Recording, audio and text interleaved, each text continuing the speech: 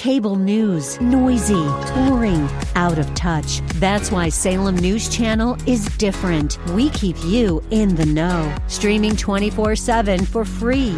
Home to the greatest collection of conservative voices like Dennis Prager, Jay Sekulow, Mike Gallagher, and more. Salem News Channel is unfiltered and unapologetic. Watch anytime, on any screen, at snc.tv and Local Now Channel 525. Thank you for your presence today. During his earthly ministry, Jesus said, "The harvest is plentiful, but the laborers are few."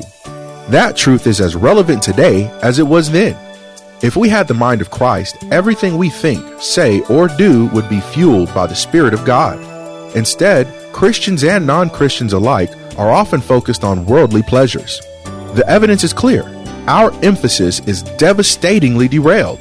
Thus, everything God made perfect for us is broken. Listen with Bible, pen, and paper handy as Pastor Rander gets us back on track. You go and you just have a good time. Let her roll. The preaching and teaching has been replaced with praise and worship. Now it's going to get quiet now. Now, praise and worship has its place, and God is blessed by praise and worship. But when praise and worship go so long in the house of God until you have an hour of praise and 15 minutes of the word, it's all out of order. After you stand up so long on your feet till your feet saying, "Please sit down." Your feet saying, "Please sit down." Praise and worship. Praise and worship is good, it's healthy, but I ought not be on my feet for an hour and then get 10 minutes of the word and say, "May the Lord bless you and keep you." No, Satan's going to wreak havoc in my life. I don't have enough word in me to spiritually inoculate me for what I'm coming into. You know, the Christ-centered preaching and teaching has been replaced by fellowship. People just love to get together and they eat themselves to death from the Lord's church. They gain calories. They get big from the Lord's church. Everything eating. You don't have food. Matter of fact, you got to have food to get them to come. At no food, I ain't coming. What they gonna have down there? Jesus is here. Jesus is here. Well, not to feed your way to heaven. The bread of life ought to be sufficient for you.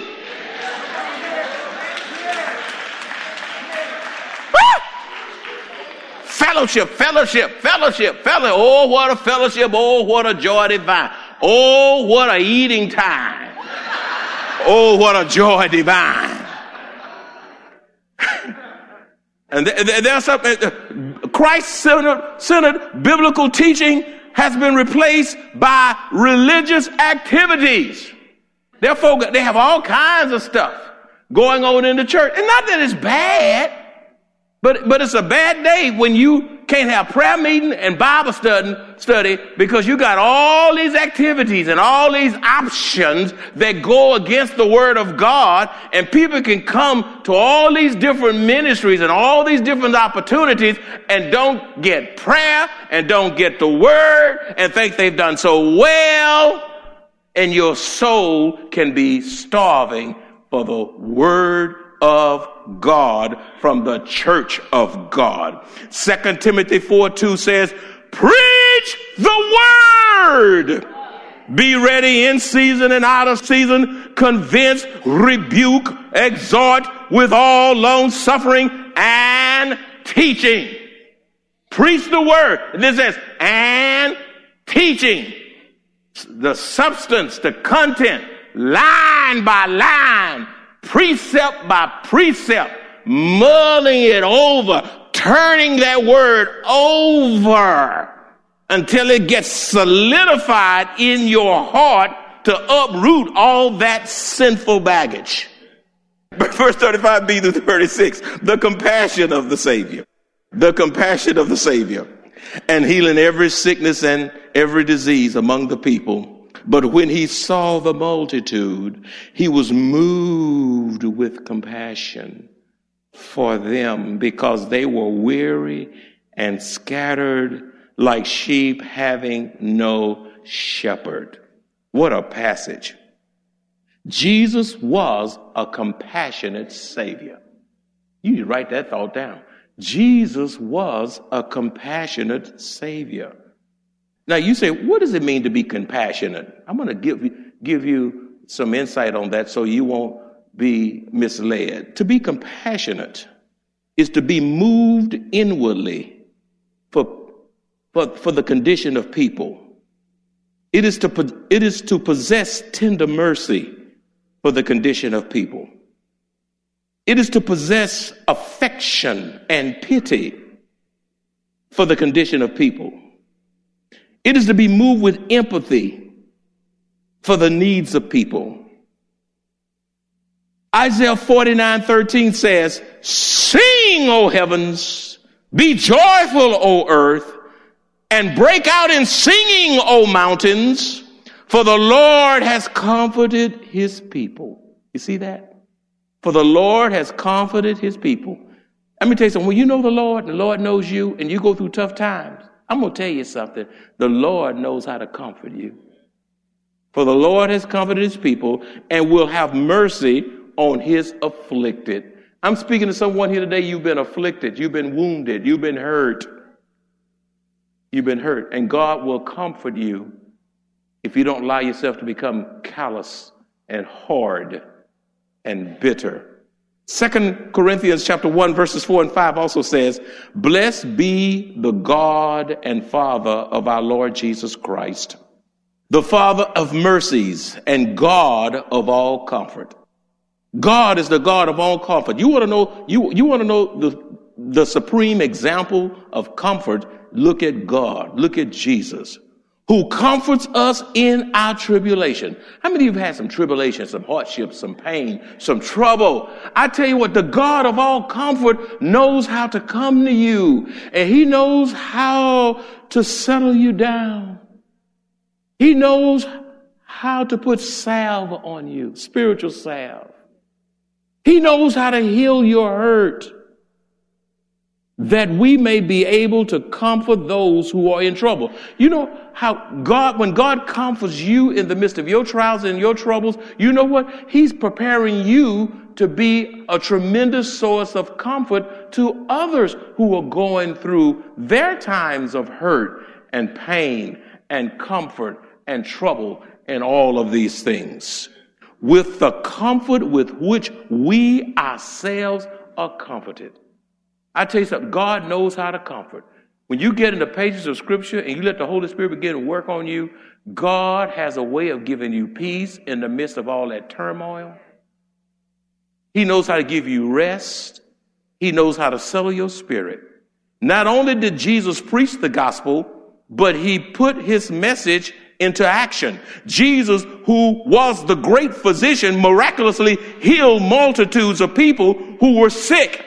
He healed multitudes who were diseased during his earthly ministry, which validated that he was the Messiah, God in human flesh. If your preaching and teaching does not move you to have compassion toward the very people you are ministering to, then there is a great spiritual disconnect. Did you get that? If your preaching and teaching does not move you to have compassion toward the very people you are ministering to, then there is a great spiritual disconnect. When you genuinely love people, you will have compassion for them in the midst of their poverty. That's why we got that kitchen going over in Kabale, Africa, when that kitchen was wiped out and that school was closed and that school was not going to open until that kitchen was reinstated. And you raised funds, we raised funds, and you gave over and above, not only to restore the kitchen, but to put utensils in the kitchen so those babies would eat, some of whom the only meal they have is when they eat lunch during school time. That's compassion. Why did you give like that? You didn't have to give. You could have just dropped a dime in or just said, well, next time. But you gave because you were moved with your compassion for those who are hungry, for those who are in crisis, for those who are worried. You have compassion on those. Why are you still worried? That was 2 years ago. You ought to get over it now. Stop saying that. You ought to get, but they're not over it. And stop telling them to get over it. Give them, the Lord knows where you are. And I want you to keep looking to Jesus. In him is hope. And he is our peace. And just one day at a time. I know sometimes you have flashback, baby, but I'm going to tell you something. It's going to be all right. I've been there, and I'm going to tell you something. This too will pass. You hold on and watch God work. He's your Emmanuel. He's with you, and he's going to keep you in times that you really don't understand. The Universal Church is commanded to seek the unsaved. No person, no place, no situation, no betrayal, no threat of physical harm was off limits to Jesus as he journeyed from place to place during his ministry to seek and save the lost. God expects no less from us. The Bible tells us to trust in the Lord with all our heart and lean not on our own understanding. In all our ways, we are to acknowledge him, and he shall direct our paths. Our omnipotent, omniscient, omnipresent God will equip us with everything we need to obediently carry out his will. Don't tell them you got to get over it. It's been 2 years ago. Stop being so hard. You got to be compassionate toward those who are distressed, those who are living in fear and sickness, those who are in pain, those who are suffering. There are people under my voice right now. There's cancer in their body. There's arthritis in their body. There's somebody under my voice, you have eye problems. There's somebody under my voice, you're having children and grandchildren problems. There's somebody under my voice, you're anticipating surgery and you don't know what to do. There's some of you who have lost, I know because I've heard and I've talked to you and we've done funerals. You're stricken with grief in death of precious loved ones. And you're full of sorrow because you miss them down here.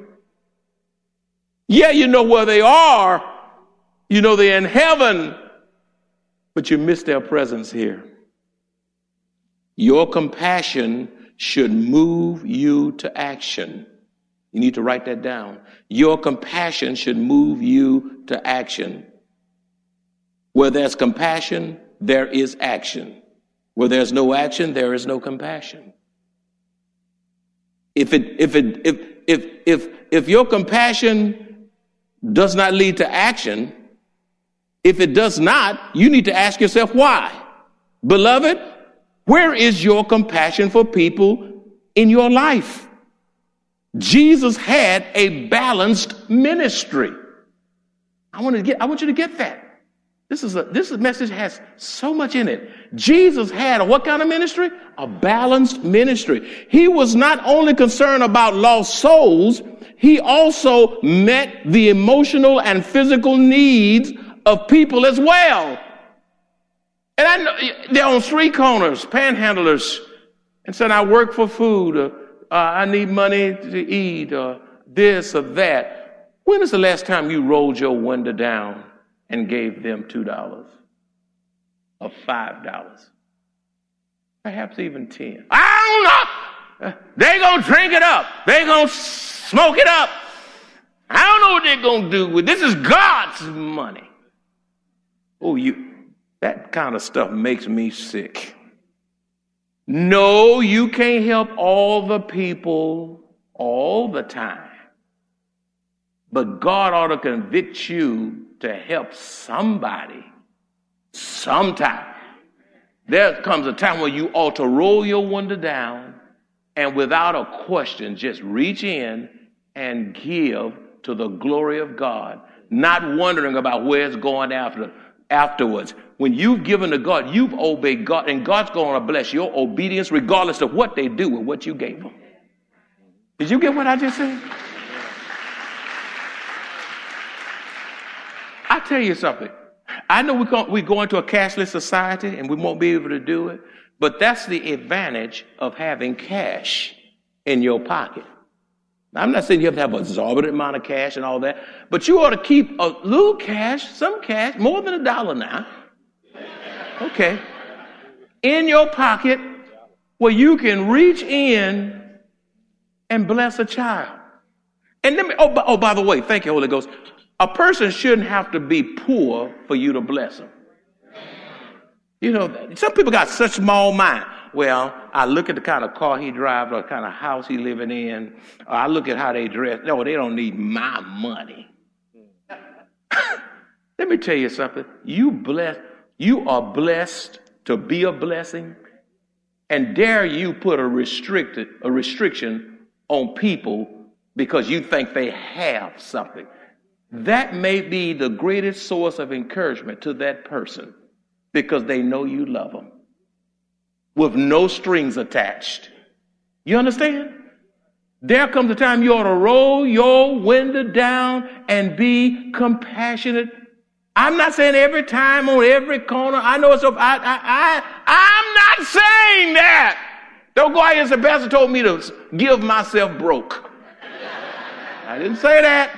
Don't put words in my mouth. Don't have selective hearing.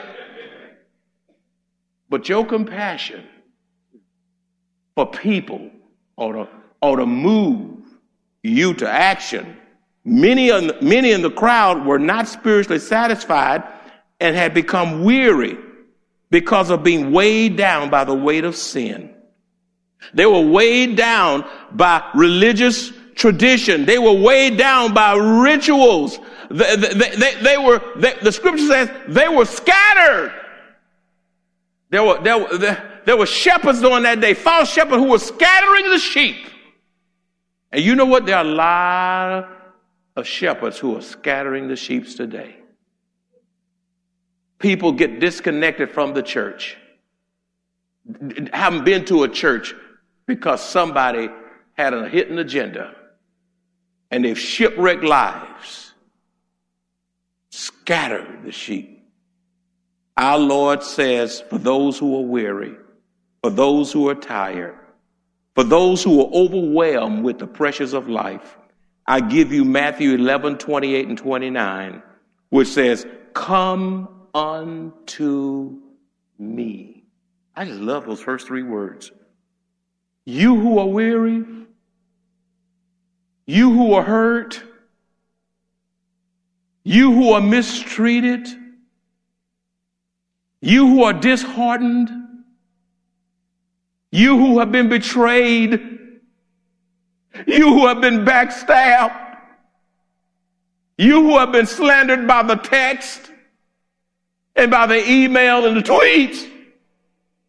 Jesus says, come unto me, all ye that labor and are heavy laden, and I will give you rest.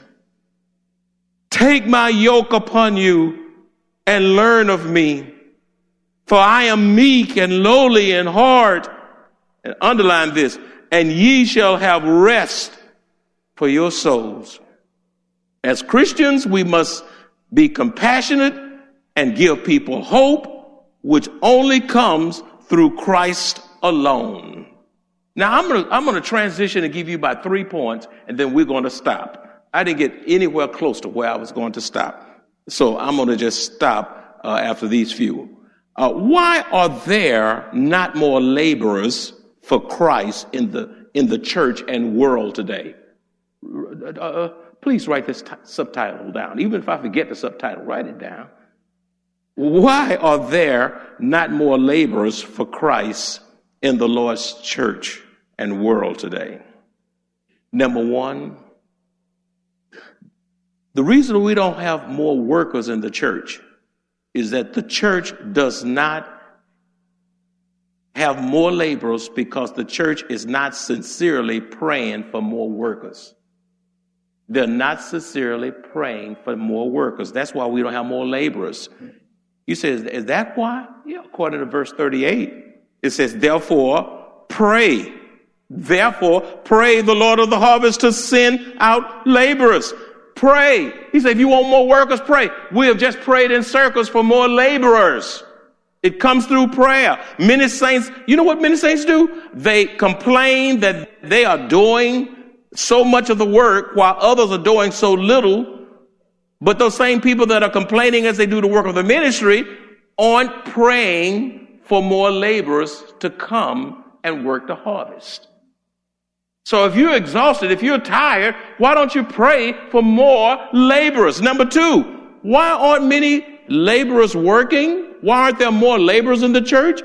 Number two, unless the workers are sent by God, they will not remain faithful laborers and abandon the harvest. Now that's a big one. Did you hear that? Unless the workers are sent by whom? Now, if you went and wasn't sent, you're not going to last. Some of y'all just went. But you got to be sent by God. Unless the workers are sent by God, they will not remain faithful laborers and abandon the harvest. Those who have not been sent by God to work the harvest will soon leave because of a lack of commitment. They sign up for ministry fair in January, and by June, you can't find them. They leave their post because of busyness. They leave the harvest because of hurt feelings. Somebody looked at me. Somebody said something. They didn't say thank you. They forgot my name. They misspelled my name. But you got to realize when you're working, it's not about you. It's about God. Yeah, sometimes God allow your name to be misspelled or even overlooked to just test your spiritual maturity. Hurt feelings. Your feelings get hurt in the military. You don't get out and you got 19 years before one more year to retire and some general hurt your feelings so you going to quit and lose everything. Oh, no, you stay. I'm going to sweat. Listen, 19 years, I'm sweating the rest of this out. On that job or wherever you are. You tell me you put 19 years out and somebody roll their eyes at you and you're going to raise your finger and tip out of that job and leave all of your benefit. Are you crazy? We need to take your temperature. Why is it that you can stay there? That boss can make all these changes, lay folk off, give you more work, longer hours, care less about what's going on in your family. And you stay there and you sweat it out and you work it out and you do what you got to do. But when you come to the Lord's church, somebody say something wrong, criticize you, criticize your dress, criticize how you look, criticize your makeup, criticize whatever, your teaching, how you sing. Well, just think about it. Always see the spiritual part. Well, I might be singing off key, but they're not up here to sing at all. See, ask God to give you a spiritual perspective. Well, at least I'm up here off key. That's better than a pew sitter sitting there looking like they've been baptized in lemon juice. They leave the church because of hurt feelings. Get over it. Leave the church because of worldly distractions. Here's a bigger one. Leaving the church because you have a deeper relationship with people than you do God. You have a closer and deeper relationship with people than you do God. They lead you around. They tell you where to go. Whenever an issue come up, you call sister so-and-so, call brother so-and-so. Oh, I got this problem. Let me call them. Oh, I got that problem. They got to tell me eeny, meeny, miny, mo, And you just call. And they just rule in your life. They God in your life. That's right. They get out, you get out. They stop tithing. I don't know why you giving all that. Then you cut back and you stop tithing. Well, Sister Jones ain't tithing, I ain't tithing either. That's stupidity. Nobody's going to mess with my blessing.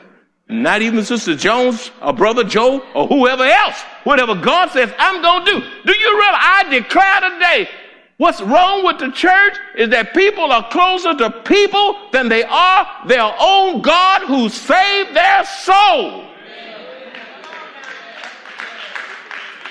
And then when they leave the church for whatever reason, guess what? They not really gone. They all on your email still. They still on your text and your tweet telling you what you ought to do, what you don't, what happened. I wouldn't do that if I was you. And they not even here anymore. You little sucker. You're just sucking up the folk. The Bible tells me it is better to obey God than man. And I'm not taking it back. And all God's children said, I'm going to stop right there. Ooh, I got a lot more to preach about. Where are the laborers? And Father, we thank you for this message. I know I didn't get too far, but that was enough. This was a teaching message this morning. And I thank God for the substance, the content. The Bible tells us to fear not, for God is with us. Be not dismayed, for he is our God. He will strengthen us. He will help us. He will uphold us with the right hand of his righteousness. We must not be afraid, nor ashamed, nor slothful. We must be bold. We must be willing. We must be filled with the Holy Spirit. God is able and he won't fail. If you enjoy this kind of biblical teaching or would like to hear this message in its entirety, please visit us at Maranatha Bible Church, located at 7855 East Loop 1604 North in Converse, Texas, or call us at 210-821-5683.